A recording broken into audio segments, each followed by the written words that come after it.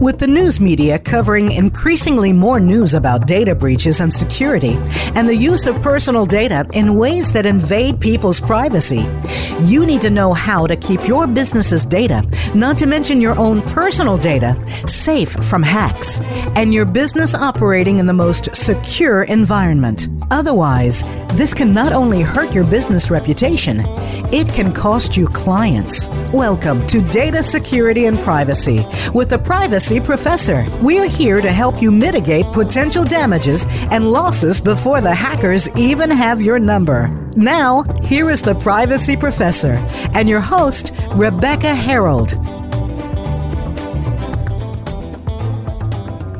Hello and welcome to Data Security and Privacy with the Privacy Professor. I'm Rebecca Harold, your host. Thank you for joining us. Welcome to the 74th episode of my show. I do this show to help raise awareness of information security and privacy risks and issues, and I also do it to provide worldwide listeners with practical tips and actions to help improve information security and also to help you to better protect your privacy. Please subscribe to my show on iTunes, iHeartRadio, Google Play, Podtoppin, or whatever your favorite podcast or news app is. And please subscribe to my show on the Voice America Business Channel website. Then you'll be notified just as soon as each new show is available. I want to thank all of you out there for listening. Right now, I just passed the 114,000 listeners throughout the world, and I do truly appreciate all of you. My April Privacy Professor Tips message was published at the end of March.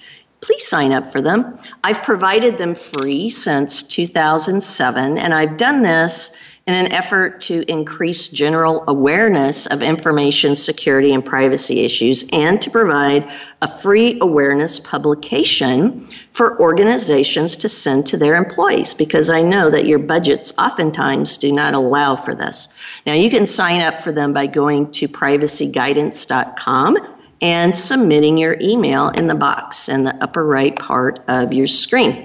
So I am so excited for today's show, and it's for multiple reasons.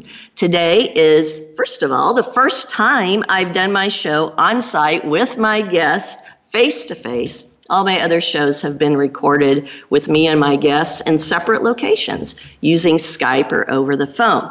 And this is also the first time I've had the great opportunity to speak with the person I've wanted to speak with for the last 5 years about what has become one of the most talked about lottery frauds in history. It's very fascinating, especially because it was perpetrated by a trusted insider who had full access, it sounds like, to virtually all aspects of security controls for the lottery systems. And it happened right here in Iowa. So I'm talking about the Iowa lottery fraud. Now, this is also known as, I've heard it called anyway, the hot lotto fraud. And it was taken to court in 2015. So I actually wrote about this in one of my Dell Computers blog posts back in 2015 when the trial was going on. And I thought about the theoretical ways that I thought at the time that Eddie Tipton, who was the information security director at the Multi-State Lottery Association, might have accomplished that fraud, taking advantage of not only his insider trusted access to the lottery equipment and systems, but also he was the information security officer. Good grief. So he had access to so many different settings, and he had in-depth insight into how everything worked. Now, after today's chat with my guest, I'm going to repost that blog article, and I'm going to provide more information at the beginning of it, including some more of the actual facts that I learned from my discussion here today. Because my guest today probably has more knowledge about this case than anyone else, with the possible exception of Eddie Tipton himself. So why does he have this insight? Because today my guest is Rob Sand. Now, Rob is from right here in Iowa. He was the Assistant Attorney General in the Iowa Attorney General's office from 2010 through 2017. And in 2018, Rob was elected Iowa State Auditor. Now, while he was an Assistant Attorney General, Rob successfully prosecuted Eddie Tipton for the Iowa lottery fraud incidents. Now, you can see more about Rob on my Voice America show site, where I have some bio about him. But for now, I am so excited to speak with Rob about this fraud scandal. So, Rob, thank you so much for taking time out of your day to be my guest today. Welcome to the show. Yeah, thanks for having me very much. Really appreciate it. And thanks for doing the work that you do to educate folks about these important issues. Oh, well, thanks. Well, it's so important, and especially with this type of topic, because the insider threat is so great. Yep. But, I want to find out, you're a lawyer by trade, but yet this is a very technical topic. Sure. So how did you first learn about this Iowa lottery fraud? Sure. My boss was retiring, and as he retired, it was one of the cases on his desk that needed to get put on someone else's. And I was the youngest person in the office. And so it came and landed onto mine. I had been a little bit involved with it, with the work that he did prior to that. And obviously, it had been in the news. There was this lottery ticket that had won $16 million, and yet no one had claimed it up until the very last day of the claim period. Strange. At which point, strange. Red flags right there. At which point, some attorneys turned it in on behalf of a lawyer who was representing a trust from the nation of Belize. Oh. Yeah. And very unusual in Iowa. Very unusual in Iowa. Very unusual. More red flags. And then when the Iowa lottery refused to pay out because the questions that they had about who had bought the ticket and who had possessed it were not getting answered, the claim was withdrawn. So somebody said that their privacy was worth $16 million to them. Wow. Another red flag. So it had been this mystery in the office that no one had quite unraveled. And as my boss was retiring, he said, "Here." I said, "Thanks." Yeah. Well, thanks a lot. That's the way it always goes, though, right? I know usually the newest person and youngest person gets the things that oftentimes maybe everyone else doesn't want, or maybe it's like, That's right. So, you've given a good overview of the red flags and why this seemed suspicious, but, you didn't volunteer to take the case. Did you have any IT background when you got this case? Only enough to feel slightly more comfortable than a lot of folks. Okay. When I was in high school, growing up in Decorah, Iowa, I had actually done tech support and web design for a local ISP, internet service provider. I had done some coding. I was pretty familiar with HTML, which back then was what everybody used. And at the same time, though, most of the tech support that I was doing was Mac related, which usually is not quite as technical. Right. So, I had some familiarity with it. But at the time, Eddie Tipton was not a name that was on the radar. It did not look like, we had no reason to think it was an inside job. And it was just something that we were looking at as we would any investigation, trying to figure out what had happened and if there was any crime involved in it. So the investigation started. Was the Belize claim the trigger then for that investigation? More or less, yeah. Once they withdrew the claim, there were enough red flags there that the Iowa lottery said to the Division of Criminal Investigation in Iowa, "Hey, we think you should open up an investigation here." The other thing that was interesting was that the president of that Belizean trust, a gentleman from Canada, had earlier, about a month and a half earlier, claimed the ticket and also claimed to have been the purchaser. But the thing was that the Iowa lottery had a video of the purchaser, and it was very clear, both from that man's age, but also from what he told the Iowa Lottery he was wearing that day, that he was not the purchaser. Interesting. So there are enough red flags here that we thought some digging was warranted. So if they would have gone ahead and turned in and collected their $16 million, do you think there would have been any case at all? Nope. You and I would not be sitting here, and Eddie Tipton might still today be winning a few $1 million every now and then. Wow. So those red flags are so important for all my listeners out there, especially those of you looking at going into especially, fraud investigations or IT investigations. Every little piece of unusual activity is a clue. So Eddie Tipton now. So we've got people that you talked about trying to claim it from Canada. Mm-hmm. Where was the ticket purchased? It had been purchased in Iowa. Oh, it purchased in Iowa. Yeah, and so the gentleman from Canada said he had been down here on a golf trip or a business trip and just happened to make the purchase at the time. Oh. So he came in, made the purchase, made the claim, had it rejected, and then we started our investigation. My supervisor had traveled to Canada to interview him. He had pointed, the gentleman from Canada, had pointed to a couple of gentlemen from Houston, Texas.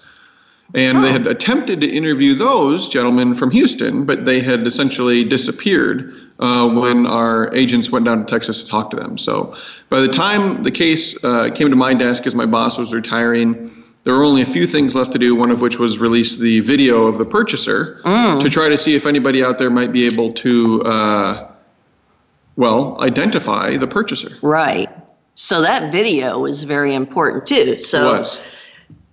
The place where it was actually purchased then, a lot of locations don't keep their videos, the retention period. So you were kind of lucky that they had it for at least almost a year, right? Well, in fact, this is credit to the Iowa Lottery. One of the security measures that the Iowa Lottery takes when big tickets get purchased is they go out to wherever that ticket was sold, and they do it within 48 hours, because you're exactly right. Most gas stations, most stores, if their tills are adding up fine and nobody has robbed the place, they just tape over that same space within 72, 48 hours or a week. And so the Iowa Lottery had this tape in their possession the whole time. It's part of the way that they were able to say to the gentleman who claimed it from Canada when he said he was the purchaser, it's part of the reason they were able to say, yeah, no, you weren't, because you're close to 70 and this purchaser is definitely not. And you said you were wearing a sports coat and suit pants, and this guy's wearing a leather jacket with a hood and a baseball hat on. Oh, so right there. That was a big and so that problem. The lottery had pulled that video. They had it in their possession, and it was about the only thing left that we had to do was share it with the public and see if anyone could provide us with any helpful information. So at that point in time, you don't know that a fraud has occurred. You're just checking out the red flags to see why are there inconsistencies here in this. So very interesting. So how did Eddie Tipton get brought into the scene? When we released the video, it was a request for public assistance. So we posted the video online. We set up an online portal for people to submit tips. And one of those individuals was a gentleman from the state of Maine who worked for the Maine Lottery and who had worked with Eddie Tipton.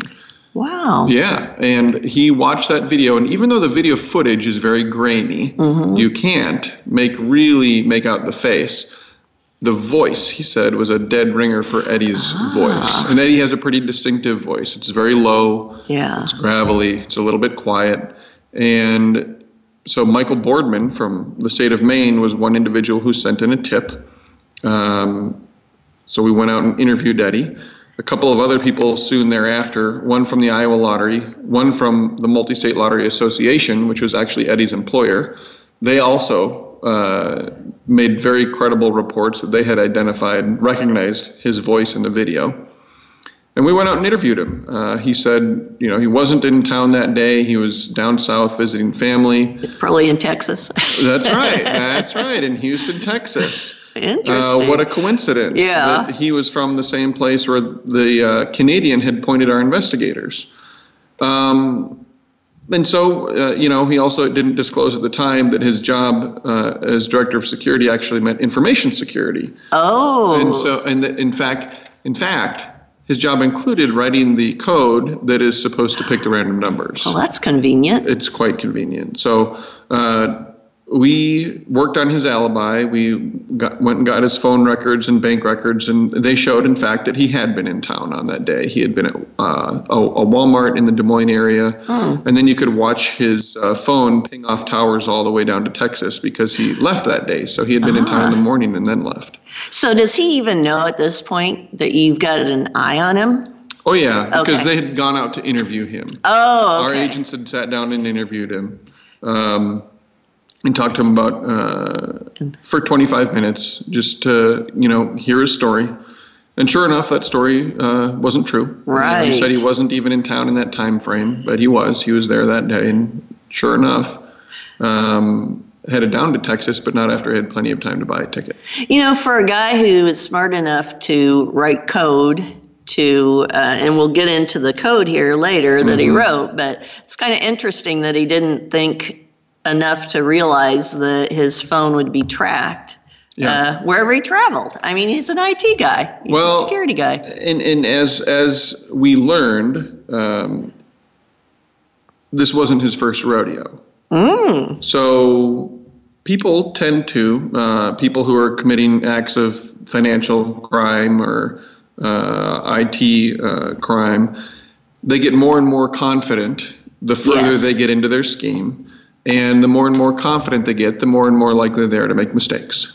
And so that's something that he might have been more careful about a few years prior. But at this point, not that we knew it then, but at this point, it was a little bit old hat for him. Oh. And he made a couple of mistakes that helped get him caught. So this was just his latest fraud. So how many other times did he do fraud? That's a great point. It wasn't quite his latest. He had done it again since, and no one had caught on.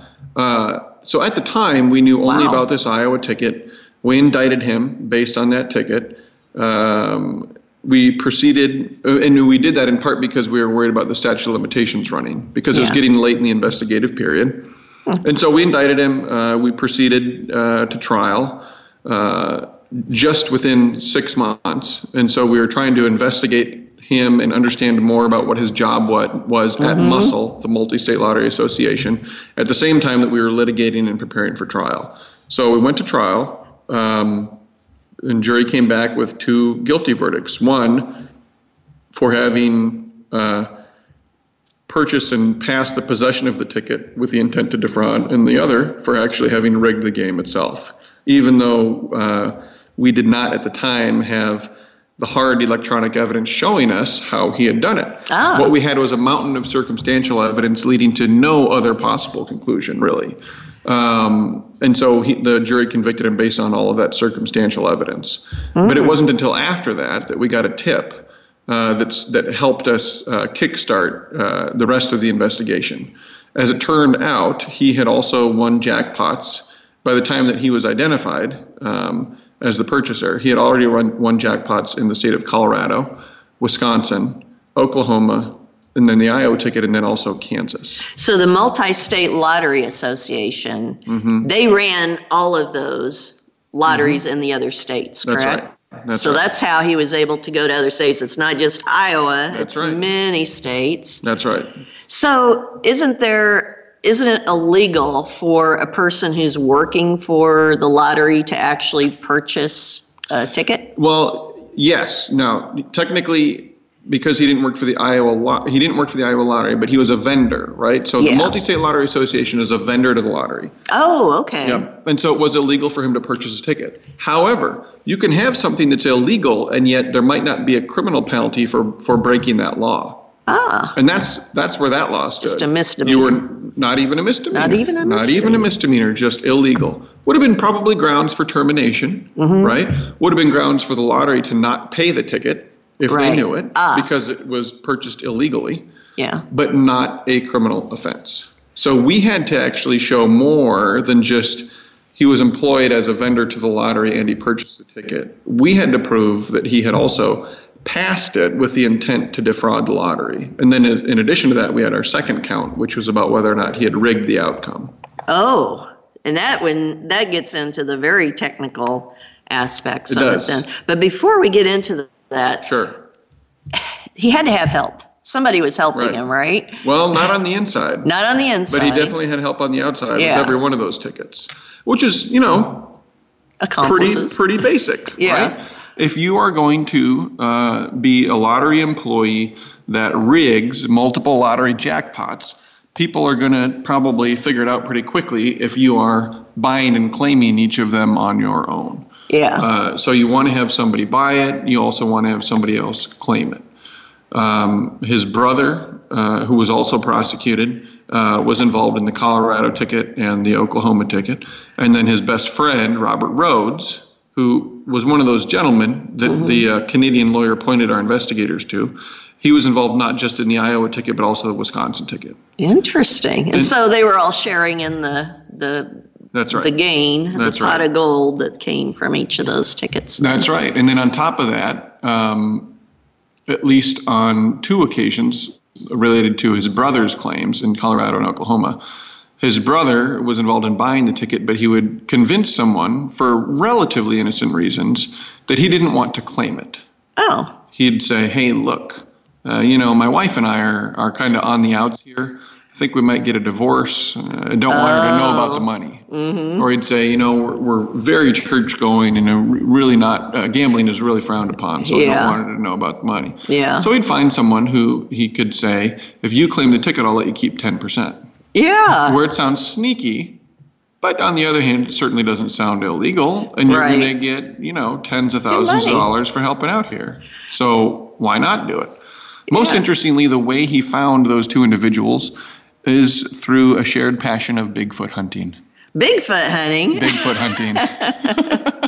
Well, that is kind of interesting. Very interesting. I don't know if I have a whole lot else to say about that other than it's true. Well, people are interesting. What is fascinating to me is the fact that he's kind of using the same kind of scheme that you get in a lot of those social media or social engineering phishing scams through email. I'm the prince of some country, but I can't get my funds. I'll give you 10% if you can do it. So it's the same concept. Right. He was doing it in real life. Yep.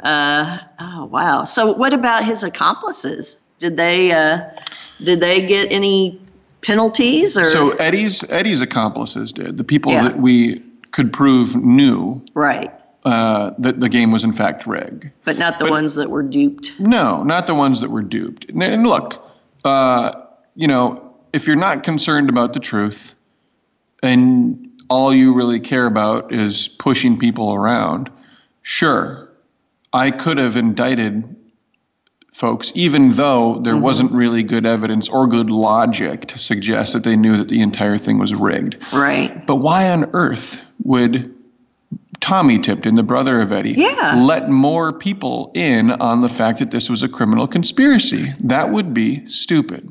Yeah. There is no good reason for him to do that when he can get them to do what he wants them to do by keeping them at arm's length from that knowledge. Right. Because the more people you tell that it's a criminal conspiracy, number one, they're going to be less likely to cooperate. Number two, that's just one more person who could go blab to the authorities about the fact that it's all rigged. Right. So there's no good reason for us to do that.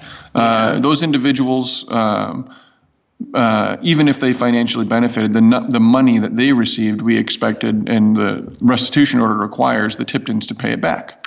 Because they were the ones that caused the loss to the victims. Right. And they were probably needing the money for some reason or another anyway. But a secret is not a secret if more than one person knows it. That's right. So That's right. It's hard to get away from it. Right now we have to take a quick break for our sponsors. So I'm speaking today with Rob Sand, the current state of Iowa auditor and former Iowa Assistant Attorney General. And he had a successful prosecution of Eddie Tipton for the Iowa lottery fraud case in 2015. And we're going to get into the technicalities when we come back from our break. So I'm your host, Rebecca Harold, the Privacy Professor. You can contact me with questions and comments about this show, as well as show topic suggestions using my email, RebeccaHarold@RebeccaHarold.com, and also through my privacy guidance site. Please stay with us. We'll be right back after these important messages from my sponsors.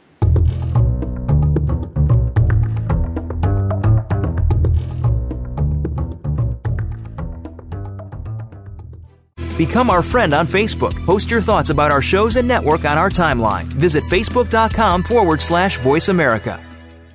The Privacy Professor is your trusted source for effective information security, privacy, and compliance advice, compliance tools, education, consulting, expert witness services, and board positions. Visit us online at privacyprofessor.org. Rebecca Harold and Associates offers information security products, privacy and compliance tools, education and consulting. Rebecca also provides keynote speeches and her free Privacy Professor monthly tips messages. She has published since 2007. Visit privacyprofessor.org for help and answers to your questions.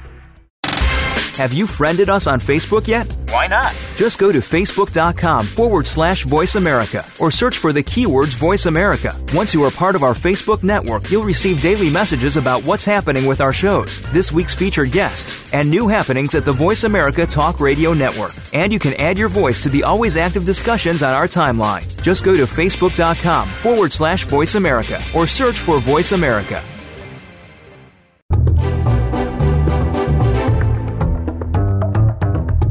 You are listening to Data Security and Privacy with the Privacy Professor. If you have a question or comment about the program, feel free to send an email to Rebecca Harold at RebeccaHarold.com. That's Rebecca Harold at RebeccaHarold.com. Now, back to Data Security and Privacy with the Privacy Professor. Welcome back to Data Security and Privacy with the Privacy Professor on the Voice America's Business Channel. I'm your host, Rebecca Harold, and I'm speaking today with Rob Sand about his successful prosecution of the Eddie Tipton Iowa lottery fraud case in 2015. So, Rob, you were talking about how Eddie Tipton not only was a security officer, but he also wrote the code. So I think a lot of our listeners, they're probably thinking security officers don't do programming too, or at least they don't write applications code. That's right. So what was the situation with Eddie that allowed him to have all of this access? Yeah, he was working for the Multi-State Lottery Association, which is a fairly small shop. They're headquartered in Urbandale, Iowa, and I'm quite sure they're under 20 full-time employees. Oh, wow. They might be closer to 10. It might be 15, but somewhere in there. But, you know, it wasn't a big organization. And although they had some checks and balances, including a third-party verification system, Eddie knew where the checks and the balances were. Right. Eddie knew what exactly it was that the third-party verifier did. And what they didn't do. And so Eddie really, at the end of the day, knew what the entire system was and how to essentially get some false code in there that wouldn't pick random numbers, that would pick numbers he would be able to predict. So for our listeners, he wrote code for a system, and the system randomly generated the lottery numbers. It's not like a lot of people might be thinking, oh, well, those are balls that you pick out of a cage, but it's not like that, right? Yeah, Powerball is named Powerball because they pick numbers out of a cage on balls, yes. Hot Lotto and Wisconsin Megabucks game and 2x2, the game that they won down in Kansas, these were all RNG, random number generator based games that the Multi-State Lottery Association ran. And so he was involved in building the computers themselves, in addition to writing the code that the computers would use to actually pick random numbers. So yeah, not a ball-based game, but an IT-based game. Yes. Well, and what's interesting with that too, I mean, I started as a systems engineer, but it was for a large Fortune 100 company. And I know my code always got reviewed and tested before it would be put into production. He was in a small area, so he probably didn't have anybody even auditing his code or looking at it before they started using it. So they did, but again, he sort of knew what to expect from their audits. So when this started, when he wrote this false code that wasn't a random number generator code, the third-party verification went like this. They would review the source code, and they would review the compiled code, and they would also then test it for randomness. However, prior to, I believe, 2008, they would review the source and the compiled code by having Eddie attach both of them to a single email and send them to him. Oh my gosh. Which, for the uninitiated, means that you're taking Eddie at his word that the compiled code is, in fact, from the same source code that he is sending you. After 2008, they changed that system, and they had him provide remote access to his desktop so they could watch him compile the code. Oh. A little bit better, right? An improvement, still not perfect. What they should have been doing this whole time is just spending, the $500 to get somebody a plane ticket and a hotel room and fly them out to Iowa to make sure that they're standing over his shoulder watching everything he's doing while he's doing it. Right. Because even if you're remoting in, you're not going to see every keystroke. You're not going to necessarily see every mouse click. And you're not going to see every monitor if he's got multiple monitors hooked up. So even that second system still wasn't robust enough. They were not investing enough in their security to make sure that it was preventing problems. But prior to that, it was just laughable, right? You literally laughed when I told you what it was they were doing. I was just thinking, not only that, even the second way. I mean, when I put on my criminal perspective, I'm thinking, I'll just send them, a good program, even if somebody's there watching me, they'll watch it, and then I'll replace that program later with my own, program to do fraud. And the way that it worked allowed for it to almost always be tested for randomness and pass the test. So what Eddie did was he used a very basic random number generator called a Mersenne twister. It's pretty standard, and that's what it would use to generate random numbers based off of a seed. The computer itself used a piece of radioactive material and then a Geiger counter to generate the actual seed itself. So the seed would be very random based off of that radiation, then get fed into the Mersenne twister, which would then, because it has a random seed, would generate random numbers. Right. What Eddie did instead was he sent them source code that was clean source code. But prior to compiling it, he added some code to it, compiled it, then deleted the code that he had added. Oh, sure. And so the source code that you and I or anyone with some coding experience can actually read looks clean, but then the compiled code, the zeros and ones that the computer reads, has something else contained in it entirely. Right. And that's one thing I think for our listeners, it's very hard to look at the compiled code and tell with any degree of true accuracy that, that came from the source code. And you'd have to get it essentially reverse engineered. Yeah. Which we were able to have an expert do. Credit to the Wisconsin Attorney General's office and the Wisconsin Division of Criminal Investigation. When they found the Wisconsin ticket up there, they really pitched in and helped out. The computers that had been used in Iowa to draw the Iowa number had been wiped to Department of Defense standards 3 times and then spiked and destroyed. So we could never pull anything off of them. But when we had the Wisconsin computer, they had actually just put their unit in storage, and it had just been sitting there. So they were able to go in, get the programs, and provide it to an expert who was able to then review what had been done and what had been used on there to actually figure out what the extra code was. So that extra code, and the reason that it was this, and the reason that it was able to surpass randomness testing will become very clear as I describe it. What it would do is, prior to the computer itself going to the Geiger counter to retrieve a seed, it would first ask itself 3 questions. The first question, is the date May 27th, November 23rd, or December 29th? Second, and if the answer was yes, it then proceeded to the second question. Is it a Wednesday or a Saturday? And if the answer to that was yes, then it would proceed to the third question. Is it after 8 p.m.? So the May, he knew that he wanted to have those numbers picked on those days.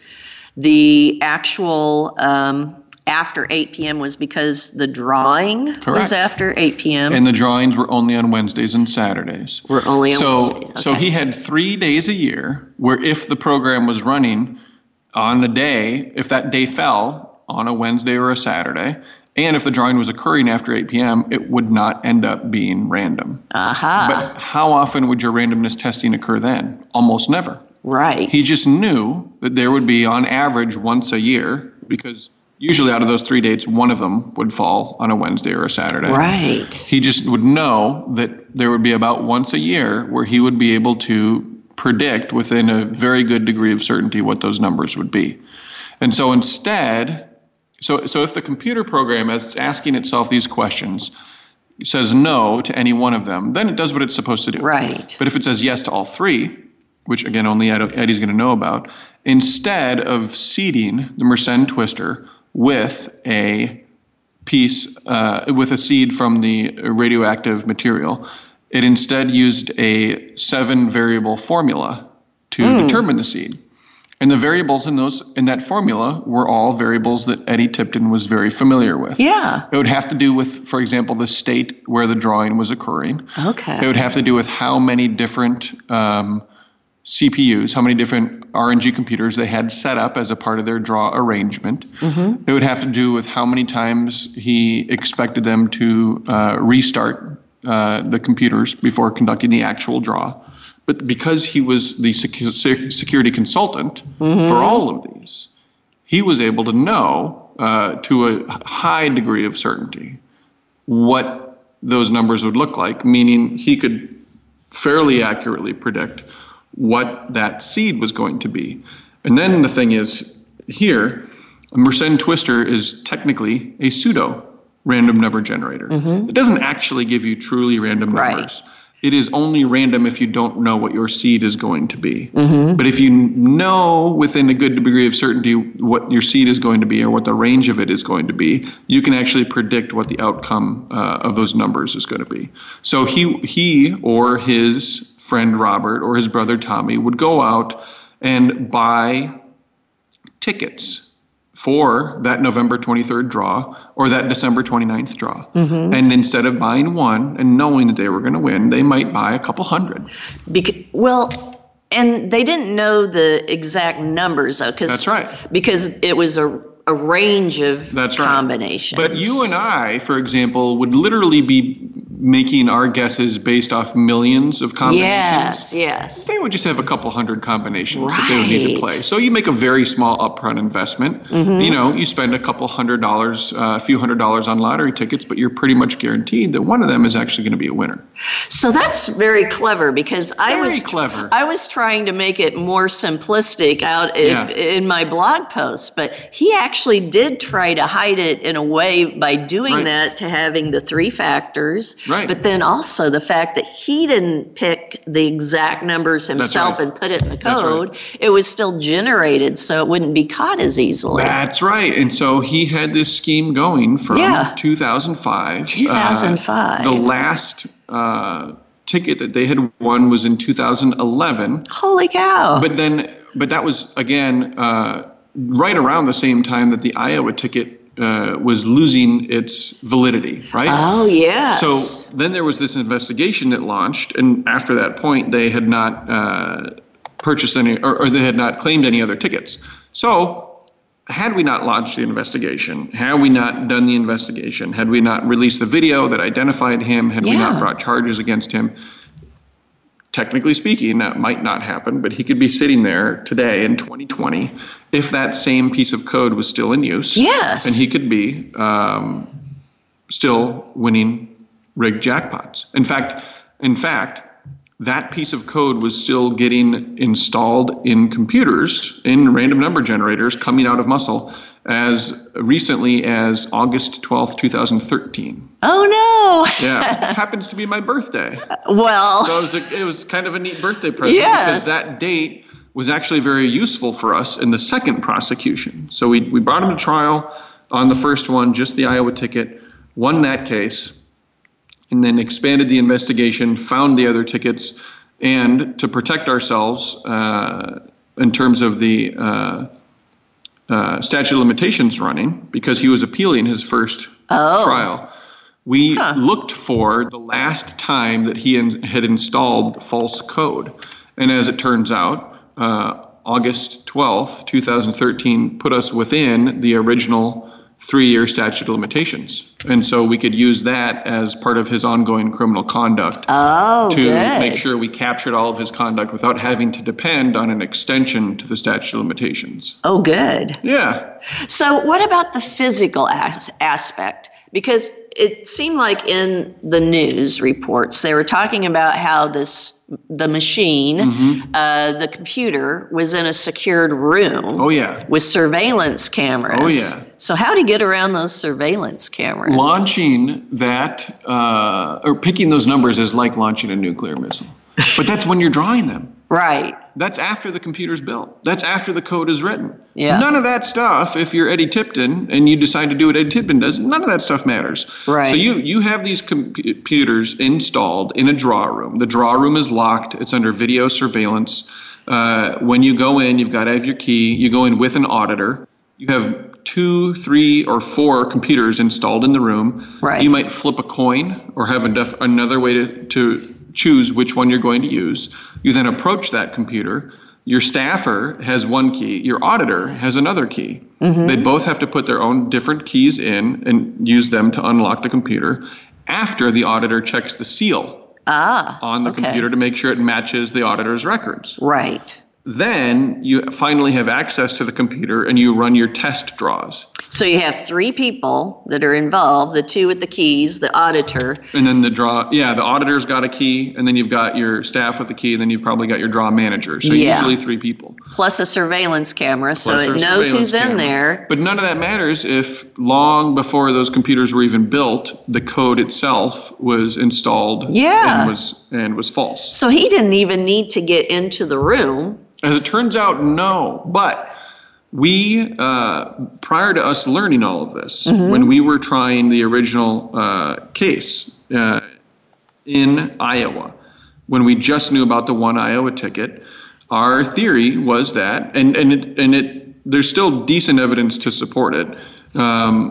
Our theory was that we knew he had actually been in the draw room. Oh, wow. Just about a month before the draw, which was very unusual for him. Right. The computers, the RNG computers, they have no internet access, and so their clocks occasionally diverge from the actual time. So he had been in with the purpose of correcting the clocks. Like daylight savings time change or something? Yeah, or just a slight drag, so you might be off by a minute, you know?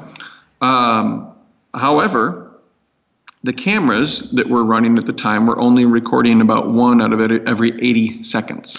Oh, 1 out of 8. So that would look weird, though, wouldn't it? If you looked at the video. 1 out of every 80. So you would see only his movement where he happened to be for 1 second out of almost a minute and a half.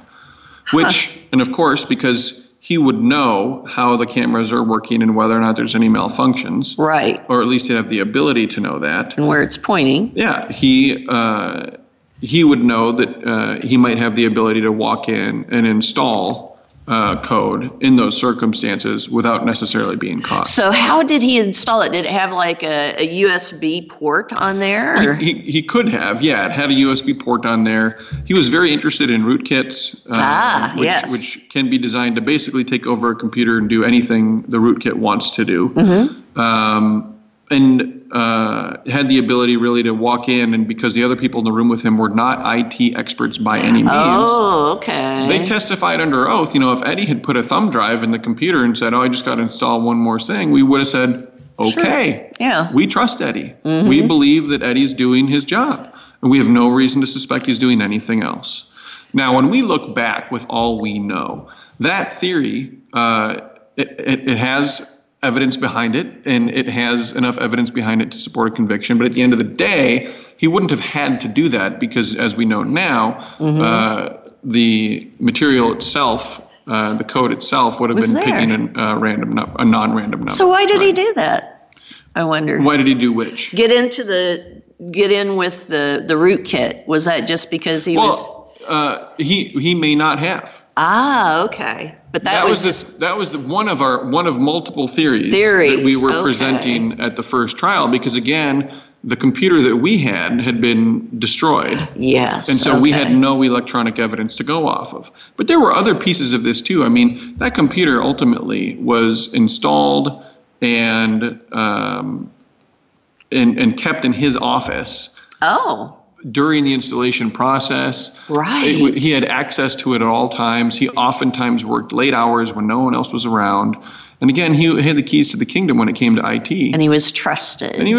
And so even though we presented evidence that he could have gone in on that date when he was in the draw room and actually installed a rootkit at that time, we also presented evidence that he wouldn't have necessarily had to. Right. Because he always had access to that computer. And at the end of the day, he also wrote the code that picked the random numbers, right? Yeah. So that jury, when they were looking at this, knew that there were lots of ways that he could do it. And at the end of the day, the question really was, do you think that he just so happened to randomly decide to buy a ticket that turns out to be a winner, that then he doesn't claim, and somehow it ends up in the hands of this guy from Canada who just so happens to point out this guy in Texas that he got it from, who also coincidentally just so happens to be Eddie Tipton's best friend. Right.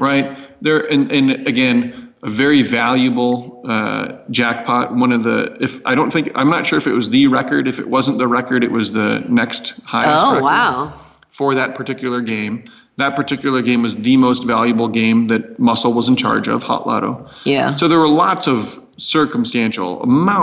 crushing mountain of circumstantial evidence where you just say, I mean, come on. Yeah. You might not be able to tell you how this microphone in between the two of us works. Right. But I know from circumstantial evidence from life experience, because I'm 37 years old and it's 2020, that it's recording our voices and that they're going into a series of zeros and ones, and that eventually I could listen to this recording. It'll sound very similar to my voice and your voice. Right. Well, here's another thing that I think a lot of people wonder about. Why did he start to do it to begin with? Because that's something that I had an investigator friend that told me there's going to be 10% of people who will always try to do the wrong thing, 10% who will never try to do the wrong thing, but 80% who will look for opportunity or feel like they deserve more. I mean, did he feel like he deserved that money, or? So almost every white-collar criminal I have ever prosecuted has had some grievance that they have in their mind used to justify taking more than what they are owed. Right. And so, yes, Eddie has said that he was overworked and underappreciated. Oh. That he was overworked and underpaid. And he had some struggles in his personal life. And I'm saying this as someone who, I actually like Eddie. Yeah. He and I developed a rapport during the prosecution and the investigation and the trial that is unlike any I had with any other defendant, and unlike any I ever saw with any other prosecutor and defendant. After his guilty plea, he turned and came across the aisle and offered me a handshake. Oh, nice. Yeah. See, after how long? How long did he get sent to prison for? My expectation is that he'll end up serving, I would guess, under 7 years. Technically speaking, in Iowa, we have indeterminate sentencing. So the legal status would be up to 25 years, but no one serves that long. Right. I honestly, 3-4 years would not surprise me, but 7 would be probably a little bit more reasonable. Mm-hmm. But this is with the benefit, obviously, of some hindsight, because he's still there right now. Yeah. And it's been a few years. So what do you think here in the final parts of our show? I mean, what do you think people should take away from this situation, either with regard to trusted insiders in general, or do you think the bigger lesson is about the lottery? I mean, what do you want our listeners to take away? Sure. There's 2 answers to that. 1, trust but verify. And 2, we've all heard that before. Mm-hmm, trust but verify. Well, here's the other thing. You've got to actually mean it. And the only way that you show you mean it is by doing the work necessary to find out. This case, at the time that it was handed to me, was mostly a dead end. We wouldn't have had to have released the video. Mm-hmm. There was a lot of things that we just couldn't have done, and no one ever would have known that we didn't do them, really. Mm-hmm. But at the end of the day, we did the right thing. We kept doing the job, and it's nothing different than just doing the work. If you're not sure about something, you should keep asking questions until you're sure of what you need to know. And if you haven't done that, then you're probably not doing what you're supposed to, and you are trusting and you're not verifying. Verifying takes work. Yes, and always follow up on those red flags, because usually they could be, not mean anything, or they could mean somebody's. How much was the lottery? That's right. How much was it? Like $16 million? $16 million for the Iowa ticket alone. Holy cow. At the end of the day, you follow up on the red flags because they might be nothing, or they might lead you to unraveling the largest lottery rigging scheme in American history. In American history. That's right. That's going to be quite the thing for his ancestors to look back on now, too. Indeed. So, well, thank you so much for being on today and talking about this. Thanks for having me. It's been very instructive. And I know now where my theories had holes. It's just fascinating to me that he had the 3 different factors as opposed to the more simplistic ones. So he had to think that through. Yeah. So today I've been speaking with Rob Sand, current auditor for the state of Iowa and formerly an assistant attorney general for the state of Iowa, who successfully prosecuted Eddie Tipton in the Iowa lottery fraud case in 2015. Please send your feedback about this show. Would you like to hear more about this topic or similar topics? Just let me know. And let me know if you have another topic to suggest. My email is RebeccaHarold@RebeccaHarold.com. If you cannot make our scheduled live time or first aired time on the first Saturday of each month, you'll be able to listen to the recordings. And of course, you can find recordings of all my past shows on iTunes, Mobile Play, TuneIn, and of course, all the other podcast channels that are out there. In addition to the VoiceAmerica.com business channel website. And just get in touch with me if you ever have any needs for security or privacy. So I urge you all to notice and stay aware of information security and privacy issues as you go about your daily activities. If you see a red flag, do something about it. Don't just ignore it. It could mean that something bigger is going on. Until our next show, ask those you do business with and work for if they are doing all they can to secure the information you've entrusted to them. Be privacy aware in the month ahead. Bye for now.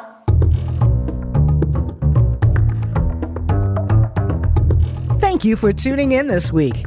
Data Security and Privacy with the Privacy Professor can be heard live every Saturday at 8 a.m. Pacific Time and 11 a.m. Eastern Time on the Voice America Business Channel. Until next week, stay safe.